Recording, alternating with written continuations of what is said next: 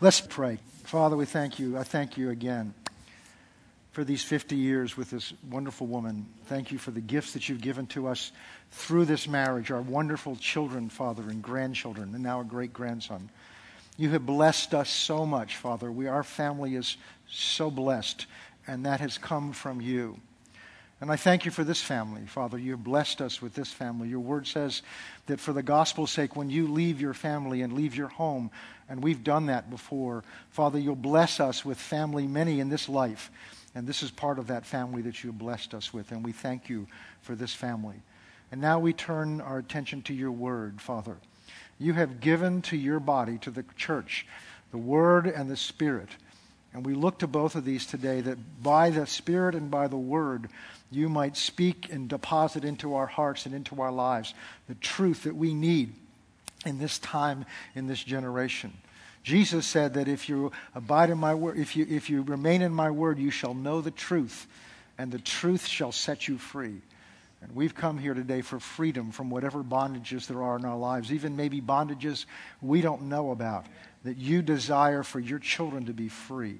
And so for that we turn to the Word, and we thank you for that. In Jesus' name, amen and amen. Praise God. Well, we're continuing, and this may be the last one. We're winding down this series, obviously called What is Truth? And the basis of this comes out of Scriptures in John chapter 18, which we won't turn to this morning, where Jesus is standing before Pontius Pilate, and he's being tried, and Jesus says to him, Pilate says, "Are you a king?" And he said, "The kingdom that I'm a king of is not of this earth. If my kingdom were of this earth, my servants would fight for me and deliver me from the hands of the Jews.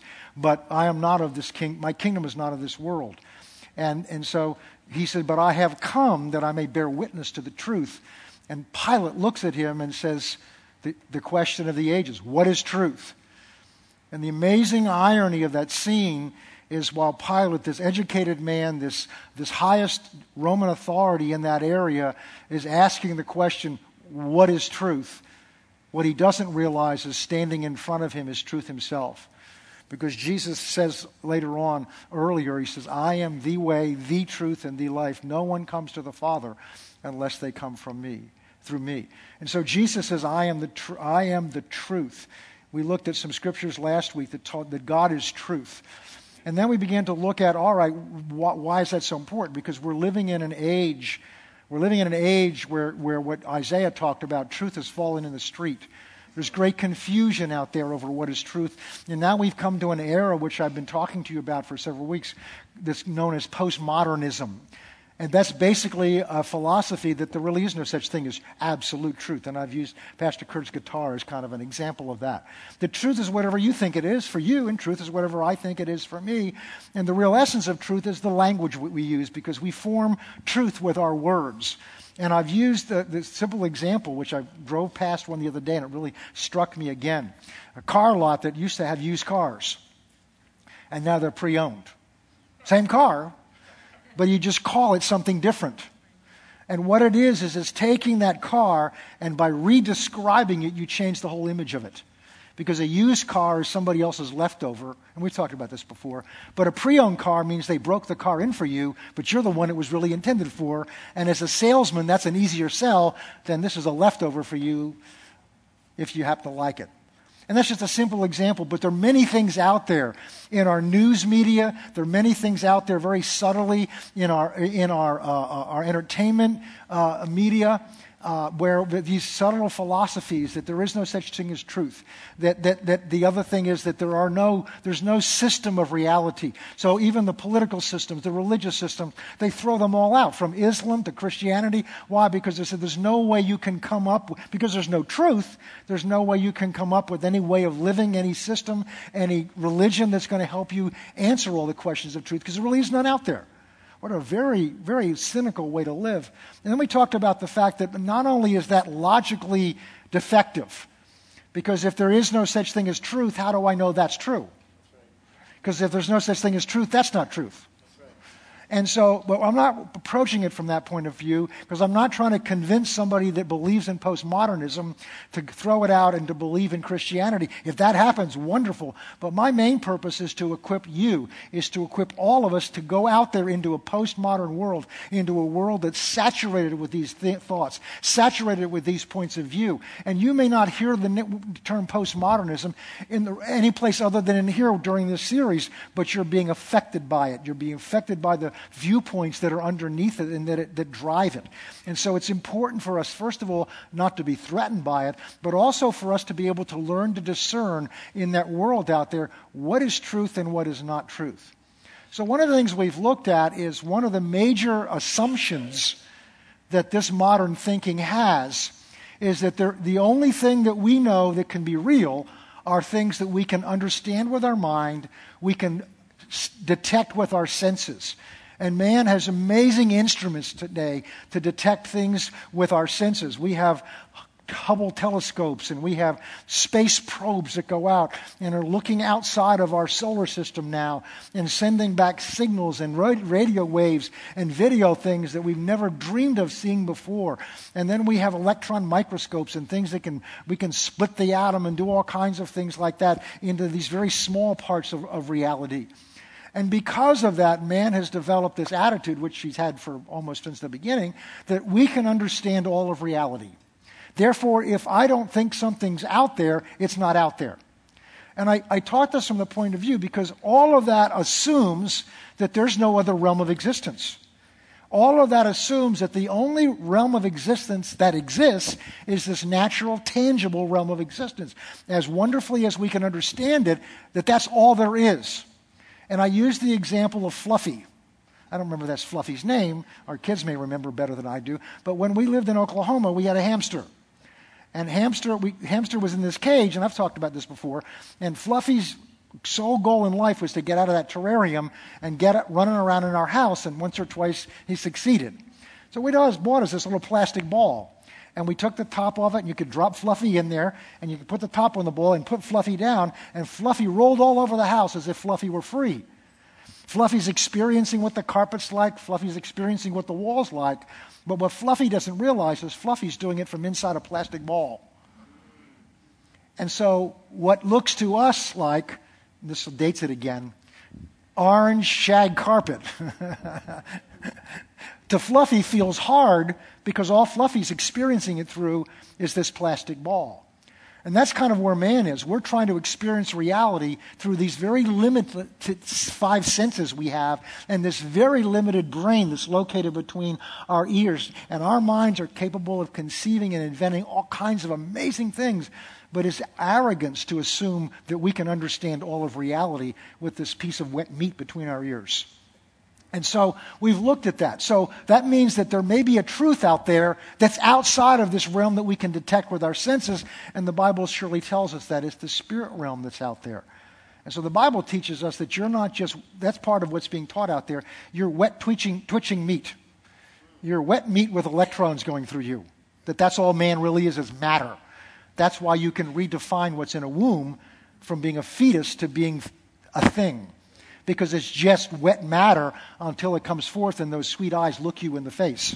And now it becomes a living being to you. That's redefining something for my purposes. And so where was I? It was good. I was over here. That's where I was. Okay. So there's a reality out there. So what we began to look at is, first of all, what does God say about all this from the Word of God? I mean, if you reject the Bible, then there's no way of knowing what any of this is like. But it's interesting, our mankind today, and it's not just today, has some innate desire to believe that there is some spiritual thing out there. So we have all kinds of spiritual inquiries out there, from formal spiritualists to Avatar and all Harry Potter and all these efforts to, by man, venture into understanding or imagining things out there in a spirit realm that's beyond our natural ability, that something's out there beyond. Because built into man is this sense of the supernatural. Because we came from supernatural. And there is supernatural inside of us. So we began to look at what does God say about all this? And we saw that God, looking looking from outside the plastic bullet, Fluffy, God looking at man outside of this realm of existence says that any effort to try to define all of reality ourselves in God's eyes is foolishness. It's foolishness. And what man would think is foolishness to God is his wisdom. And God chose things that man thinks are foolish to put to nothing the things that man thinks are wise. So through foolish things like the preaching of the word, God saves people eternally. Not through some great philosophy or some great system of thought, but simply the preaching of the word. And so we've looked at all that. And so we've looked at, that last week we began to look at, all right, how do we know truth? How can we tell truth? And where does truth come from? And we looked at 2 Timothy chapter 3. And we looked at more than that. We looked at 2 Timothy chapter 3, and I'm not going to argue with anybody who said, well, how do you know this is real? I know it's real for me because I've experienced it. 2 Timothy chapter 3. It was in here this morning. 2 Timothy, here we go. Chapter 3, verse 16.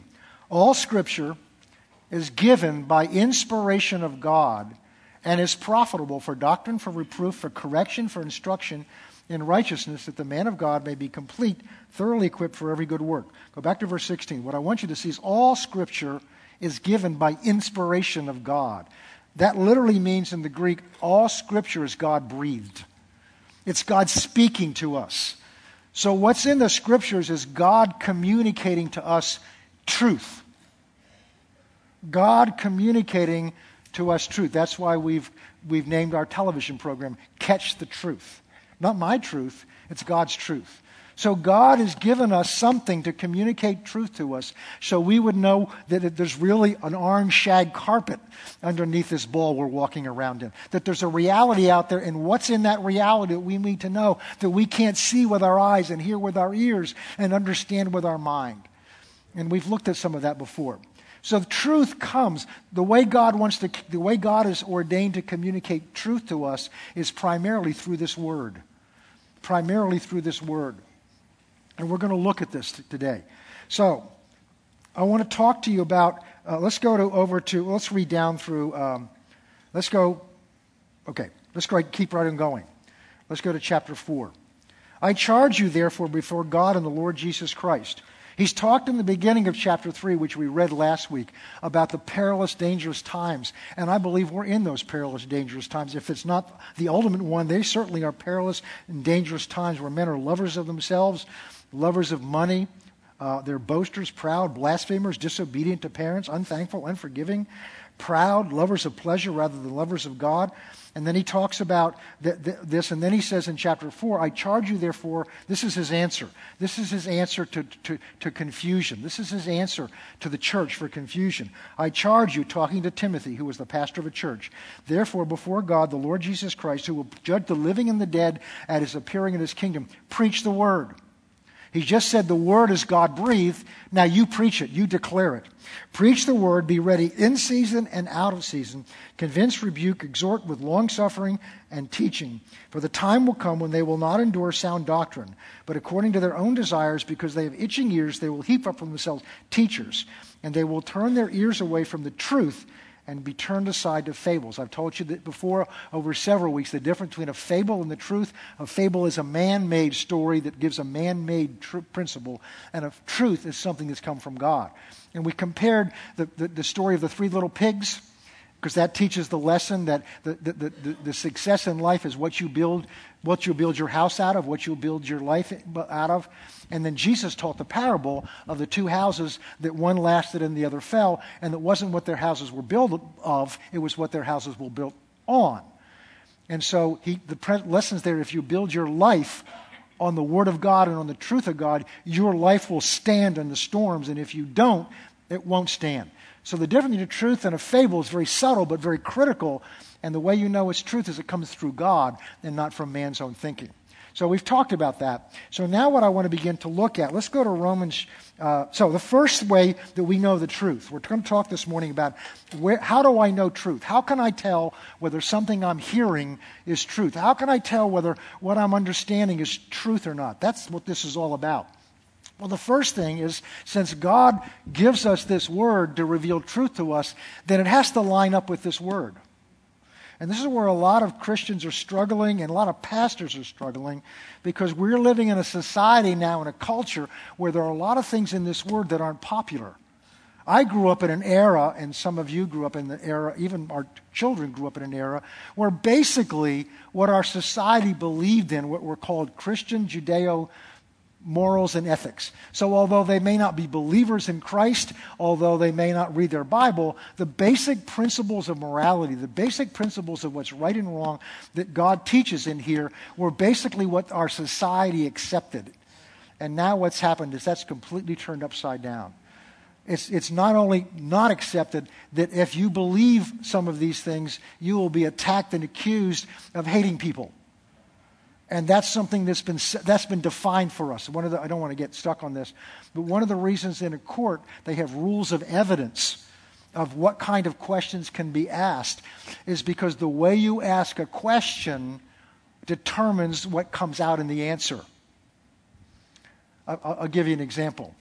Let's see who could be good to pick on. Oh, Steve would be good. This is the classic one. Steve, I have a question for you. Have you stopped beating your wife? You were ready for that. She's sitting next to you. How do you answer that? Because the way the question's framed, you lose either way. Because if you say, yes, I've stopped beating her, that's saying, but I was. Or if you say, as Steve did, no, that means I'm still beating her. But there's no way, you're trapped by the question. So today, when we're accused because we believe certain things of hating certain people, that's because the world has set up the question and the standard, and then if we don't fit into it, then we're obviously what they say we are. Don't be intimidated by that. Don't let other people define the truth for you. Stand on this truth and God will back you up. And God will back you up. We talked a little bit about that last week. So this word is now you've got pastors that are making decisions whether do I stand on what this says about issues in society? If so, I may lose half my congregation who don't believe this. And then my support's going to go down, but I will not do that. Because I'm going to stand before God for whether I told you the truth or not. You'll stand before God for what you did with it. But I will stand. If I don't tell you the truth, then the responsibility's on me. I don't like conflict, but I will tell you the truth because I believe God says it in this word. Okay, so the word is the first way. That's obvious. The second way, which is a little trickier, is the witness of your spirit. Let's go to Romans chapter 8. Romans chapter 8. And I hesitate to get into this because there are all kinds of people doing spooky things out there because they're being, quote unquote, led by the Spirit. But we have to share this. It's important. Let's get started in verse 14. For as many as are led by the Spirit, these are the sons of God. Now it's interesting because later on he talks about the word children of God. And I don't dwell on this too much, but there are two different Greek words. When in Romans 8 Paul talks about we're all children of God, that's the word teknon. And what that word means is somebody that's biologically come from you. So we have 4 teknons. Chris and Emily and those 2 characters you saw on the screen today. We have a daughter now who's come by marriage of Chris. We have a son who's come by marriage of Emily. But we have 4 teknons, children biologically born from our bodies. But this word sons is the word huios, which means a mature child. The kind of child that instead of just needing things from you, honors you, respects you, and I have children that do that. It's a sign of maturity. They begin to grow up like you. It's a sign of maturity. So when he talks about here, and I don't want to dwell on that distinction, he said, for as many as are led by the Spirit, these are sons of God. For you did not receive a spirit of bondage again to fear, but you received the spirit of adoption by which we cry out, Abba, Father. And this is what I wanted to get to. The Spirit himself bears witness with our spirit that we are children of God. So one of the things the Holy Spirit does is bear witness to our spirit of truth. Bear witness to our spirit of truth. You have, if you're in Christ, your spirit has been reborn. That's how you got in Christ. And that reborn spirit, the Bible says, is of God. It's come out of God. That's what makes you His child. It's not your body that makes you His child. Your body is the child of what your parents physically did, however many years ago that was. And your parents' body produced your body. But God's Spirit reproduced your spirit that's living in you. And that newborn spirit is born out of God. That's how you become His child. But then the Scriptures tell us God also sends His own Spirit, the Holy Spirit, to dwell in you. And so when Paul's saying here, the Holy Spirit who lives in you bears witness with your spirit that's been reborn from God that you are a child of God. He bears witness with it by making it kind of known to you on the inside. If you ask them, how do you know you're saved? If you're not up here in your mind, you'll just know it down in here. Not up here, there's a knowing down in here, and we're going to explain that a little more as we get into this. Let me give an example of this, and this is subtle. So it's not, if you're new to this, it's not the easiest thing to discern, but you really need to develop it because it's so important to know how to be led by the Holy Spirit. And so you need to know what to listen for and what not to listen for. Right after we were saved, not long after we were saved, I didn't know anything. And we had good friends that was really the one that led us to the Lord. And they were going on vacation. And I drove them to the airport, and on the way, as they got out of the car, he said, oh, by the way, there's some tapes in the back that if you want to listen to them while we're gone, be happy to take them. Well, not long after that, our family went out to Ohio, where Anita's from, and we spent time out there, and then they stayed out there, and I had to get back for work. So I flew back for work, and it happened to be I was home all alone over a July 4th weekend, and I'm bored. So I remembered those tapes. And I went out to the car to find them, and all I could think of was, I hope it's not that guy with that Texas accent that I've heard. I just hope it's not this guy. His name is Copeland or something like that. And I opened them up, and sure enough, it was Kenneth Copeland's tape. So, all right, I'll listen to it.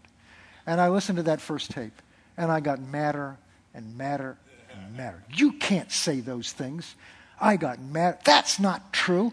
I ran and found my Bible. I'm starting to look these things up. I listened to that first tape 10, 15 times. Or maybe over 2 days. I kept listening to it over and over again because I was trying to prove it was wrong. A number of years later, when I was meditating on some of these things, I felt the Lord ask me, He said, son, I'm going to ask you a question. Remember that tape when you listened to it? Yeah. Why? He said, why did you keep listening to it? If it was so wrong, why did you keep listening to it? I said, I don't know. Why did I keep listening to it? He said, because down in your spirit man knew you were hearing truth. It was your mind that was seizing up on you. It was your images of God and your images, your religious training that you had that was balking. It was up here. But in here, because if that were not true, you couldn't have listened to it that many times. But your spirit, your spirit that was not yet matured in you, recognized that truth when you heard it. And from that time on, I've learned to kind of sense and hear. Now, there's some dangers with that, because remember, what you sense and hear has got to line up with here, because the Holy Spirit's not going to lead you and bear witness of something that's not in the book He wrote. So your spirit bears witness with you of truth. Now, but to do that, because what He's using is He's using your heart, not that physical pump that beats 70 times a minute or so. The spirit, the nature of you on the inside. So we're going to talk this morning in the remaining of time about the condition of your heart, because that determines your ability to discern truth. That determines your ability to discern truth. So we're going to look at some scriptures that talk about your heart. Proverbs chapter 3, one of my favorite scriptures. Favorite scripture of Pastor Sam, the founder of the church here. Proverbs 3:5. Trust in the Lord with all your mind, and with all your heart. This is some of the greatest wisdom the Bible has. Trust in the Lord with all your heart and lean not on your own understanding. Trust in the Lord with all your heart and lean not on your own understanding. That doesn't mean you can't understand things, but it says don't lean on it. Don't rest on it. Don't rely on it. I'm going to do, Gary, would you come up here a minute? You're big enough so that I can trust you. I'm going to come up here. I used you last time for something too, didn't I? Okay. All right, you just stand here. Okay, we're going to pretend you're an usher. All right? So when I'm standing here, I'm trusting my well-being on my feet. Everybody see me okay? I'm trusting my well-being on my feet. Now, it says, trust in the Lord with all your heart and lean not to your own understanding. So right now, I'm leaning on my understanding of things. If I understand it, then I can trust it. If I don't understand it, I don't trust it. That's where so many of us are. But that says I'm supposed to be leaning on the Lord, trusting Him. So you're going to be the Lord today. Okay, you've been promoted from the son to the Lord. So, okay, that's good. Oh, yeah, okay. All right. So what I'm going to do, this is where most of us are, because we've been around the law. We know we need to trust the Lord. So here's what we do. And I'm trusting God. But I still got my center of gravity over my feet, so that if He's not there, I can pull myself back. I'm still trusting in my understanding, even though I'm leaning. So I'm leaning towards the Lord, but I'm trusting in my understanding. And what Proverbs says is for God to be able to for me to be able to have a heart that's truly trusting in Him, I've got to get off my center of gravity, off of my feet, and I've got to now I'm trusting Him. That's why I picked a big guy. Because if he fails, I go down. I can't trust myself now. And you can put me back up. Thank you, God. I can't be doing both. And I'm glad to know God's bigger than you are. Thank you. Trust in the Lord with all your heart. So the question is, what is your heart trusting in? Because what we're learning this morning is the organ that's in me, not the physical organ, the spiritual organ that's in me that discerns the truth is my heart. So if my heart's not trusting God, then what it's trusting in is my understanding, and right away, whatever my understanding has is going to influence what my heart can see. Can you see that? I'm going to try it over here. The reason this is so important, we're learning to discern how can I tell truth. And I'm telling you, the Word says you can trust what's in your heart, but you've got to know your heart first. What's your heart trusting in? And so Proverbs is saying that if your heart is trusting in the Lord and not your own ability to understand something, then you can trust your heart. But if you're not putting your heart's trust in the Lord and you're trying to figure everything out before you'll trust, then you're going to have trouble trusting your heart because your understanding is mixed in there. Goes on to say, in all your ways, here somewhere, in all your ways, acknowledge Him. That word acknowledge doesn't mean say, thank you, God, I see you. That word acknowledge means to know. And it's the same knowing that it says in Genesis, three, and Adam knew Eve. Your parents knew each other, and that's where you came from. It's an intimate knowing. In all your ways, know Him, and He shall direct your paths.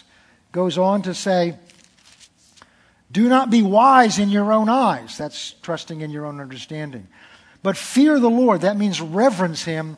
Depart from evil. It will be health to your flesh and strength to your bones. Okay, I went on too further. Okay, let's go over to chapter 4. We're talking about the heart. Verse 23. Keep, that word means protect your heart with all diligence. Why? Because out of it spring or come the issues of life. The issues of life, of what we're talking about, come out of your heart. So guard your heart with all diligence, which implies things can get in your heart that affect what you can see. I work diligently to keep things out of my heart that will affect my heart in the wrong way, because I preach to you out of my heart. If I were to allow my heart to get offended at anybody in the church or at anything in the church, there would be the temptation, whether I was conscious of it or not, to preach against something. And if you notice, unless I slip, I don't preach against things, I preach for things. Now, there's some things that need to be declared against because they're clearly wrong in the Bible, but I don't preach against anybody. I'm very careful because I'm aware that if anything, Satan would like to poison my heart towards people. And I'm going to show you in a minute. There have been people that have said bad things towards me. There are people saying it right now. People have written nasty letters about me. I don't let that get in my heart. I can't afford to let that get in my heart, because whatever I let get in my heart that's not of the Spirit of God will eventually affect you, let alone my marriage and my family and my own life. And here there's evidence that affects your health. So this is not a casual statement. Guard your heart. You know, lots of things go in our mind. We need to be careful what we put in our mind, but you need to be extremely careful what you allow into your heart. Offense, that's number one thing Satan uses, is to get you offended. So you'll have sweet brothers and sisters line up. Did you hear what they said about you? And they'll put it on Facebook. Now, you know what they're saying about you out there? I don't look at Facebook for that reason. I don't want to know what people are saying out there, good or bad. Nothing personal. So if you tried to befriend me and I haven't answered you, it's not personal. I'm not doing that with anybody because I cannot afford to listen to things. Someone sent me a letter a few weeks ago and to all the elders and things like that. And my first question when I found out about it, before I ever opened it, was it signed? They said no. I said, I'm not even opening it. I'm not going to read something that's not signed. And even things I do read that are signed, I'm very careful. I've got to guard my heart. I cannot let offense in. And I'm just as human as you are. But I've worked at this to be diligent about it. And it's not just offense. We have to be careful of what entertainment we watch. Because there are very subtle things in there. We get so used to it that our hearts get hardened or calloused over. So we see lots of murders, and I love murder mysteries. I'm like one of the famous pastors. I leave here, I want to sit down and I want to watch somebody shot. I want to watch a murder. I like murder mysteries because I like solving them. Not because I like to see big people killed. But I got to be careful about that because I'm very subtly just letting things get in my heart and in my spirit. And it's not that we have to not go to movies, but you've got to be discerning. You're the one that guards. That's what he says. You do it. God can't do this for you. But the issue here is the importance of the sensitivity of your heart. I've told you the story before that when I was in school, law school, that I had a summer job one time working in a door factory. We made doors for houses. And I don't know how they do it now. We're talking about 50 years ago. And when I started there, my hands, I'd never done manual labor before. So my hands were very sensitive and very tender. And my job was, together with somebody else, was to line up the raw plywood in certain order. And plywood, if you notice on the sides, full of splinters and things, and that's where I had to grab it. And we didn't have gloves. So by the end of the first week, my hands were raw, but by the end of the third week, my hands were getting calloused. By the end of the summer, you could stick needles in me. I mean, stick them in there, and I wouldn't feel anything. But here's the problem. If I caressed my wife's face, I couldn't feel it either. My hands lost their ability to be sensitive to her touch. And so when our heart allows all kinds of these worldly things in, what happens, it begins to get hardened to those things, and we lose the delicate sensitivity that God built in there. I don't have time to get off on this morning. But when it talks about this to Christians, Paul writes a number of places that it is your conscience. Your conscience is your heart when you're a Christian. and that what should rule you is your conscience. And even talks about, even though I know it's okay for me to do certain things, this in God's eyes, but if it's going to cause my brother Steve, if it's going to entice him to do something that violates his conscience, I've led him into sin. Because to violate your conscience, in the Bible's terms, the New Testament, is sin. Because you're violating that standard that's in you. And the sense of right and wrong that's in you may not be fully educated yet, but if you're violating it, that's what sin is. So it's not some laws written out here. God says, I'll write my laws in your heart. So if our heart becomes insensitive, we have no guidance system to know what's right and what's wrong. So it's very important that we protect our heart. Go with me to Matthew 6. We've talked about this before, but this is... Notice he says the issues of life come out of your heart. The issues of life, the outflow of life, knowledge, discernment of what's right and wrong, of what God's direction for your life is. So many Christians, what does God want me to do? What's God's direction for my life? He's speaking, but we're not hearing. Because we haven't developed a sensitive ear to this leading of the Spirit down inside. So go with me to Matthew chapter 6. We're going to look at this in the New Testament. Some of my favorite scriptures in here. Matthew 6, verse 22. The lamp of the body is the eye. That makes sense.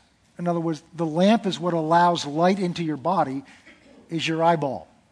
So when people are blind, the world to them is dark because no light. There's light out there, but it's not getting in because their eyes aren't working or the sight system is not working. The lamp of the body is the eye. So he's going to use a comparison here because we'll understand this. He's going to use a comparison between your physical eye, what it does for your body, and your spiritual eye, what it does for your soul and your spirit. Same principle. The lamp of the body is the eye. If therefore your eye is good, that means healthy, your whole body will be full of light.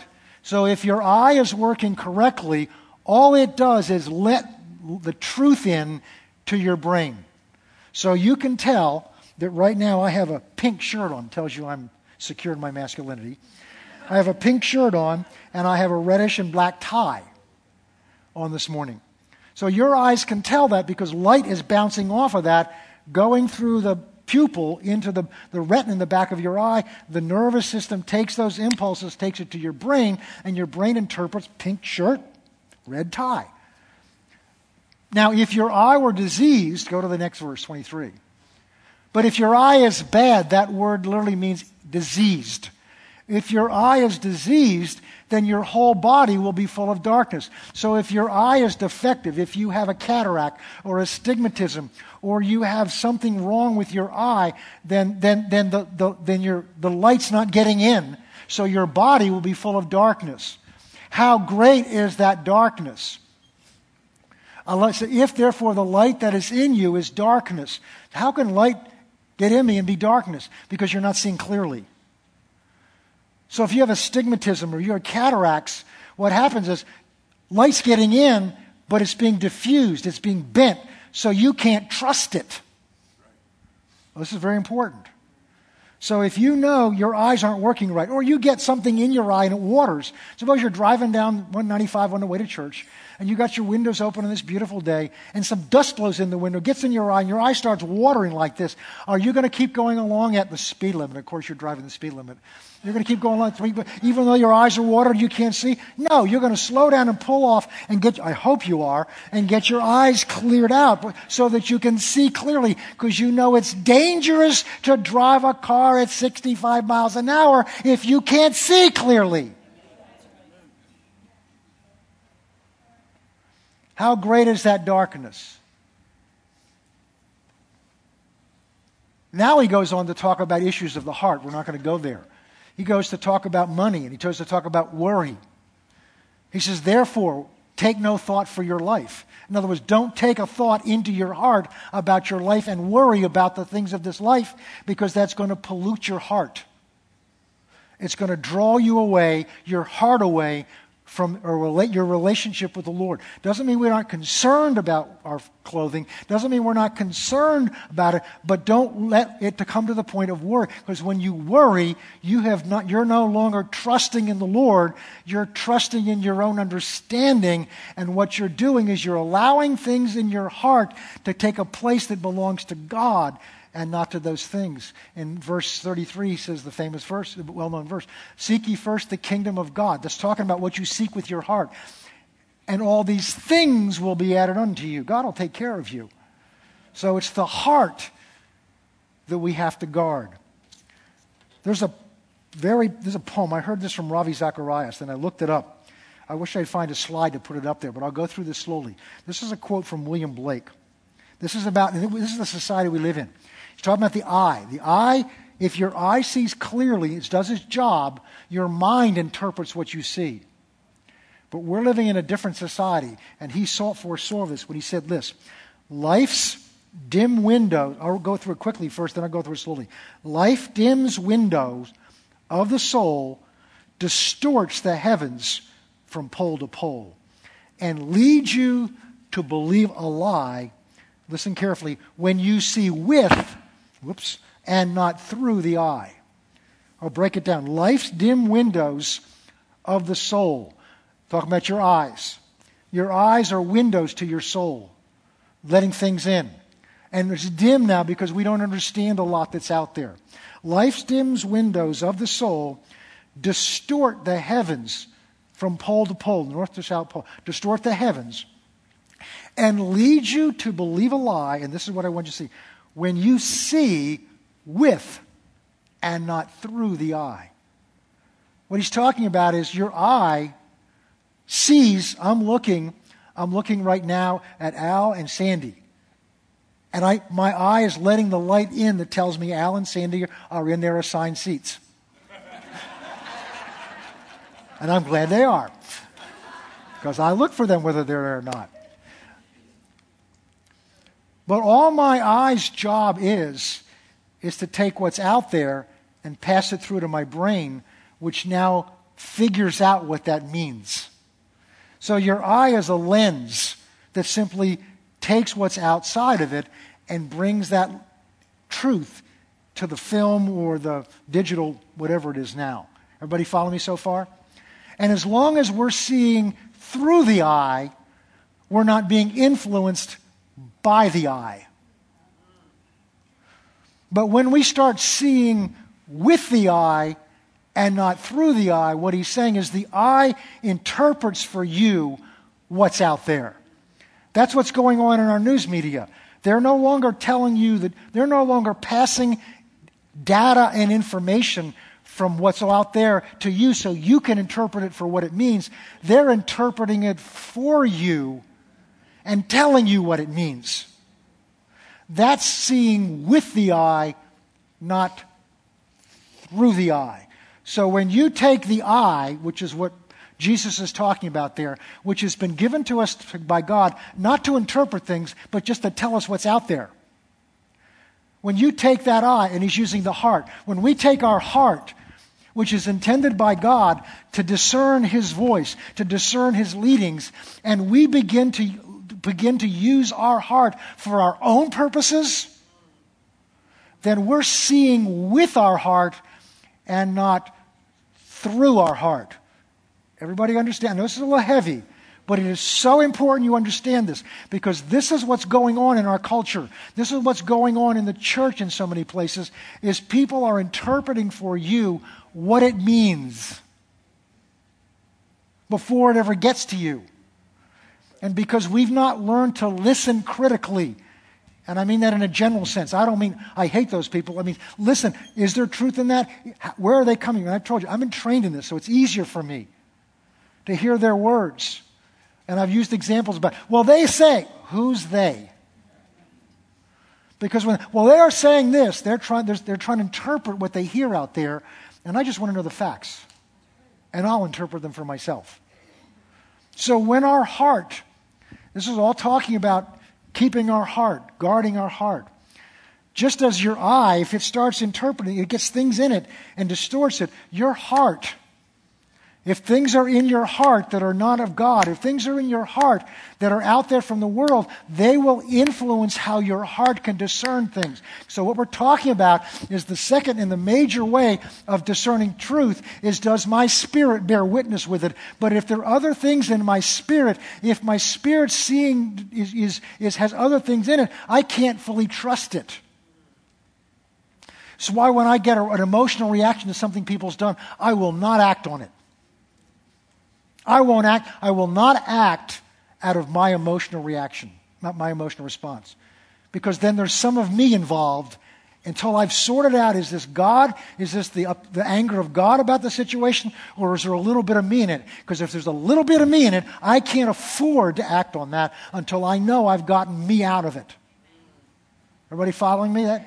And you want to be glad, because if you don't know me enough, if I get upset about something, I'm going to kill everybody. Pastor Lafayette Scales once said, and he said it in here. He said, I've had some Sundays, I just want to shoot them all. They're all going to hell. I don't feel that way, because I try to, I'm not saying what he does. I'm just trying to keep my heart right. I can't afford to let that in there. And you need to know that, because you've got to know whether you can trust me or not. All right. Let's move on. Let's talk about what some of these things are in the time we have left.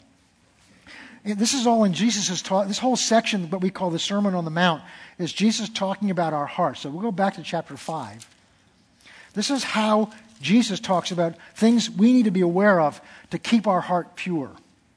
And this is just an example. Matthew 5, we're going to talk about, go to verse 21. And he's doing a contrast here between what the law required and what God requires of us. And the law was a series of rules of how you acted on the outside. And it didn't matter what you thought on the inside. You could do all nice things, which is what we kind of do with each other. Hi, how are you? Love you. But inside, we hated them. And so what he's talking about here about, it's not what you do on the outside, it's what's going on in your heart in these situations. Because if your heart's right, your actions will be right. But you can have good actions and a stinking heart. And Jesus is going to draw this parallel. And this is challenging things. I told you, this church is not kindergarten. But this is how we grow up. Matthew 5:21. We'll go through a series of these. He's going to talk about murder here. Well, none of us have ever committed murder. I hope not. You've heard that it was said of old, you shall not commit murder, and whoever commits murder will be in danger of judgment. But I say to you, whoever's angry with his brother. Now, murder is something you do outwardly, but anger is something that comes out of your heart. But I say to you, whoever is angry with his brother without a cause will be in danger of judgment. Whoever says to his brother, Racha, that just means empty-headed, calls him a name, shall be in danger of the council. Whoever says, you fool, shall be in danger of hellfire. Therefore, if you bring to your gift to the altar and there remember that someone has something against you, leave your gift before the altar and go your way and first be reconciled to your brother and then come and offer your gift. He's saying your heart towards your brother is more important than the gifts you give.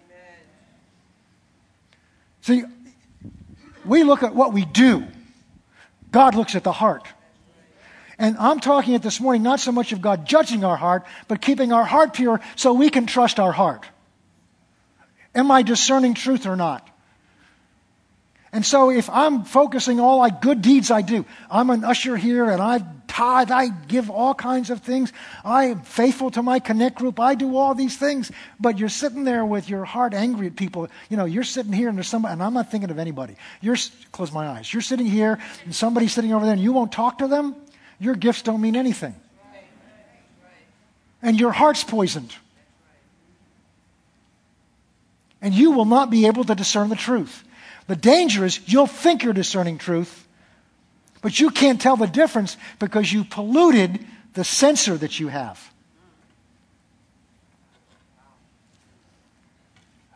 Last week, someone on the staff was sawing up some wood downstairs. I won't mention any names. And dust flew up, and it was about to set off our smoke detectors because they're sensitive to what's in the air. And because so they come here periodically. We have a service that comes and checks our smoke detectors, checks their sensitivity. Because if they get dust or things in them, they're not going to work correctly, and they won't give us an alarm that there's smoke, because smoke comes before the fire.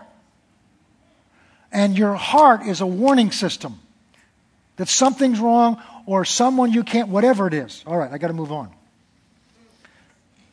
Verse 27. You have heard it said to those of old, you shall not commit adultery. That's something you do with your body. I say to you, whoever looks at a woman to lust for her has committed adultery with her in his heart. So he's saying, look, under the law, it's what you did physically with your body. But I'm saying to you, you started that before you ever did it with your body. It started in your heart. You let those thoughts in your heart. Now, Brother Hagin used to have this expression. I love it. He said, I can't stop the birds from flying over my head, but I can stop them from nesting in my hair. So you can't control the thoughts that come to you. But you are completely responsible for what you do with them. And keep in mind, you're trying to guard this heart. Now don't go out there and say, well, he said that. I've already lusted in my heart, so I might as well go do it with my body. That's stupid. What you've done is you've made your sin public now. But he's talking about your heart. He said it's not just what you do with your body, it's the heart. These things begin in the heart. So I guard my heart that way. If I get thoughts in that direction, I remember walking through the law firm just thinking, no. I'd say it out loud. Jesus. If I had to picture him on the cross, I would do that. So it's a lot easier for me now to not have to deal with those thoughts because I've disciplined myself. Doesn't mean they don't come. But you've got to guard your heart, because all sin eventually comes out of your heart, or all righteousness comes out of your heart, or righteousness comes out. Okay, let's move on. This next one's a little more subtle. Verse 33. Everybody okay? Yes. That wasn't too unanimous. Say this with me. I love Pastor John. Okay, I feel better. Thank you. You've heard that it was said to those of old, you shall not swear falsely, but you shall perform your oaths to the Lord. In other words, you shall not swear, you shall not give an oath falsely, is what he's saying. Because in the Old Testament, there was a standard for certain oaths. But I'll show you what that means. He said, but I say to you, don't swear at all. And he's not talking about using the names Lord and me. Don't make oaths to one another. Nor by heaven, for it's his footstool, nor by Jerusalem, for it's the city of the king. Nor shall you swear by your head. That was one of their practices. Some people swear by their eyes or their mother's eyes, this is it. But let your yes be yes, and your no be no, for whatever is more of these is evil, of the evil one. What he's saying there is when you say, okay, when I swear by something, that I'm telling you I really mean it. That leaves open the possibility that I can say things that I don't mean, but if I mean it, I'll give an oath with it. Everybody follow me so far? That creates in me an opening that I can say things that aren't true. And that's what he says. It's an opening to the evil one. Because I'm allowing what's called a duplicity in my heart. I'm allowing a double standard in my heart. Sometimes I can say the truth. In other words, I can say they're not true. But I can just say them. Like, I love you. I'll be there. And I'm not looking at anybody right now because I've done this. You do that one more time and I'm going to spank you. I said if you do that one more time. And this time I really mean it. Our kids are smarter than that. They didn't mean it the first time. There's a good chance they don't. Then you try to figure out when is it they really mean it.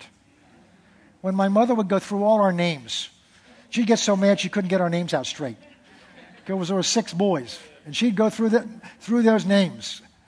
So the point is here. He's talking about the heart. If you have integrity in your heart, you don't need to swear by anything because your yes is yes and your no is no. You mean what you say. The Bible says, swear to your own hurt. Your word should be your bond. Verse 43.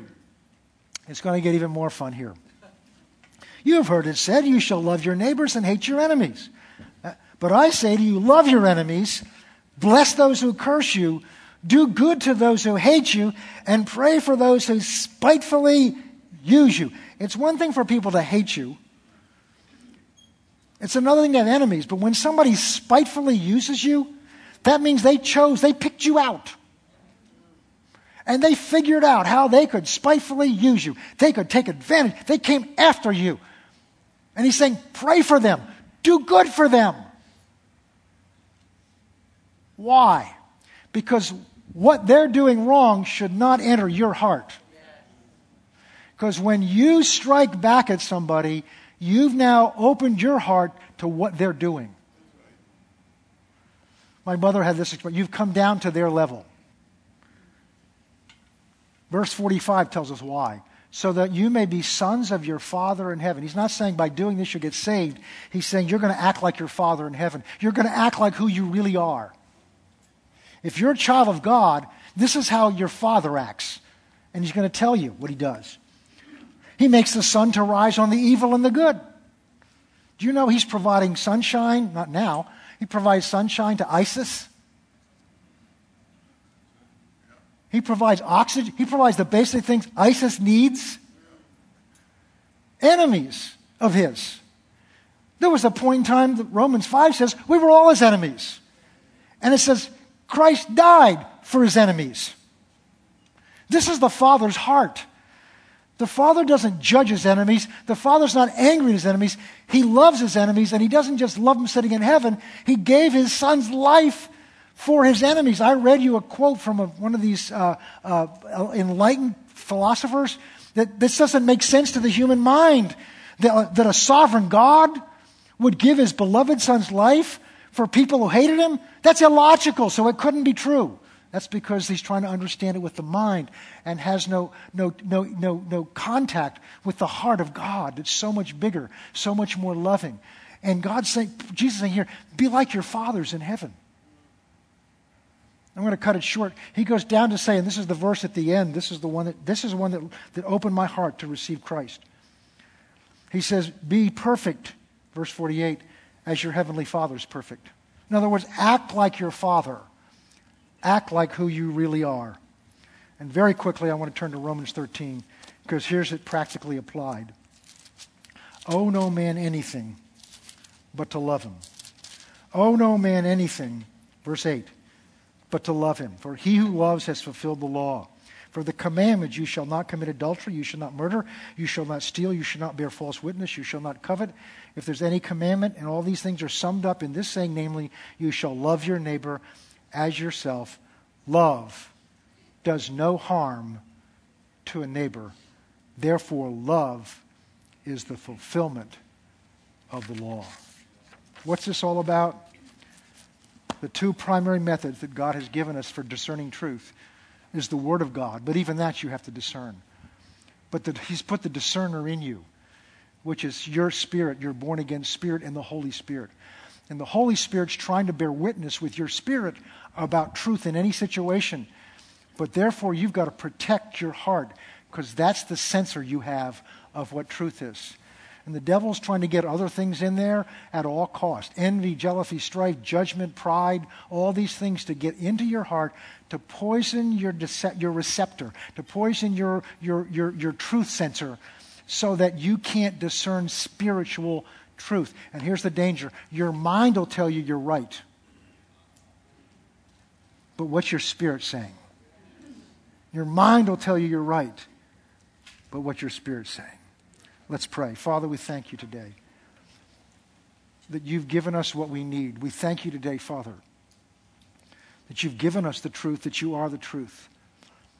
And Father, we all come in here with hearts in various different conditions. And Father, we ask you today to take the truth that you've spoken to each one of us today and seal that in our hearts. And by the Holy Spirit, begin to open our eyes to see areas in our life where we've allowed things in. And then strengthen us by your Spirit that we may be able to surrender them and let them go. In Jesus' name, amen.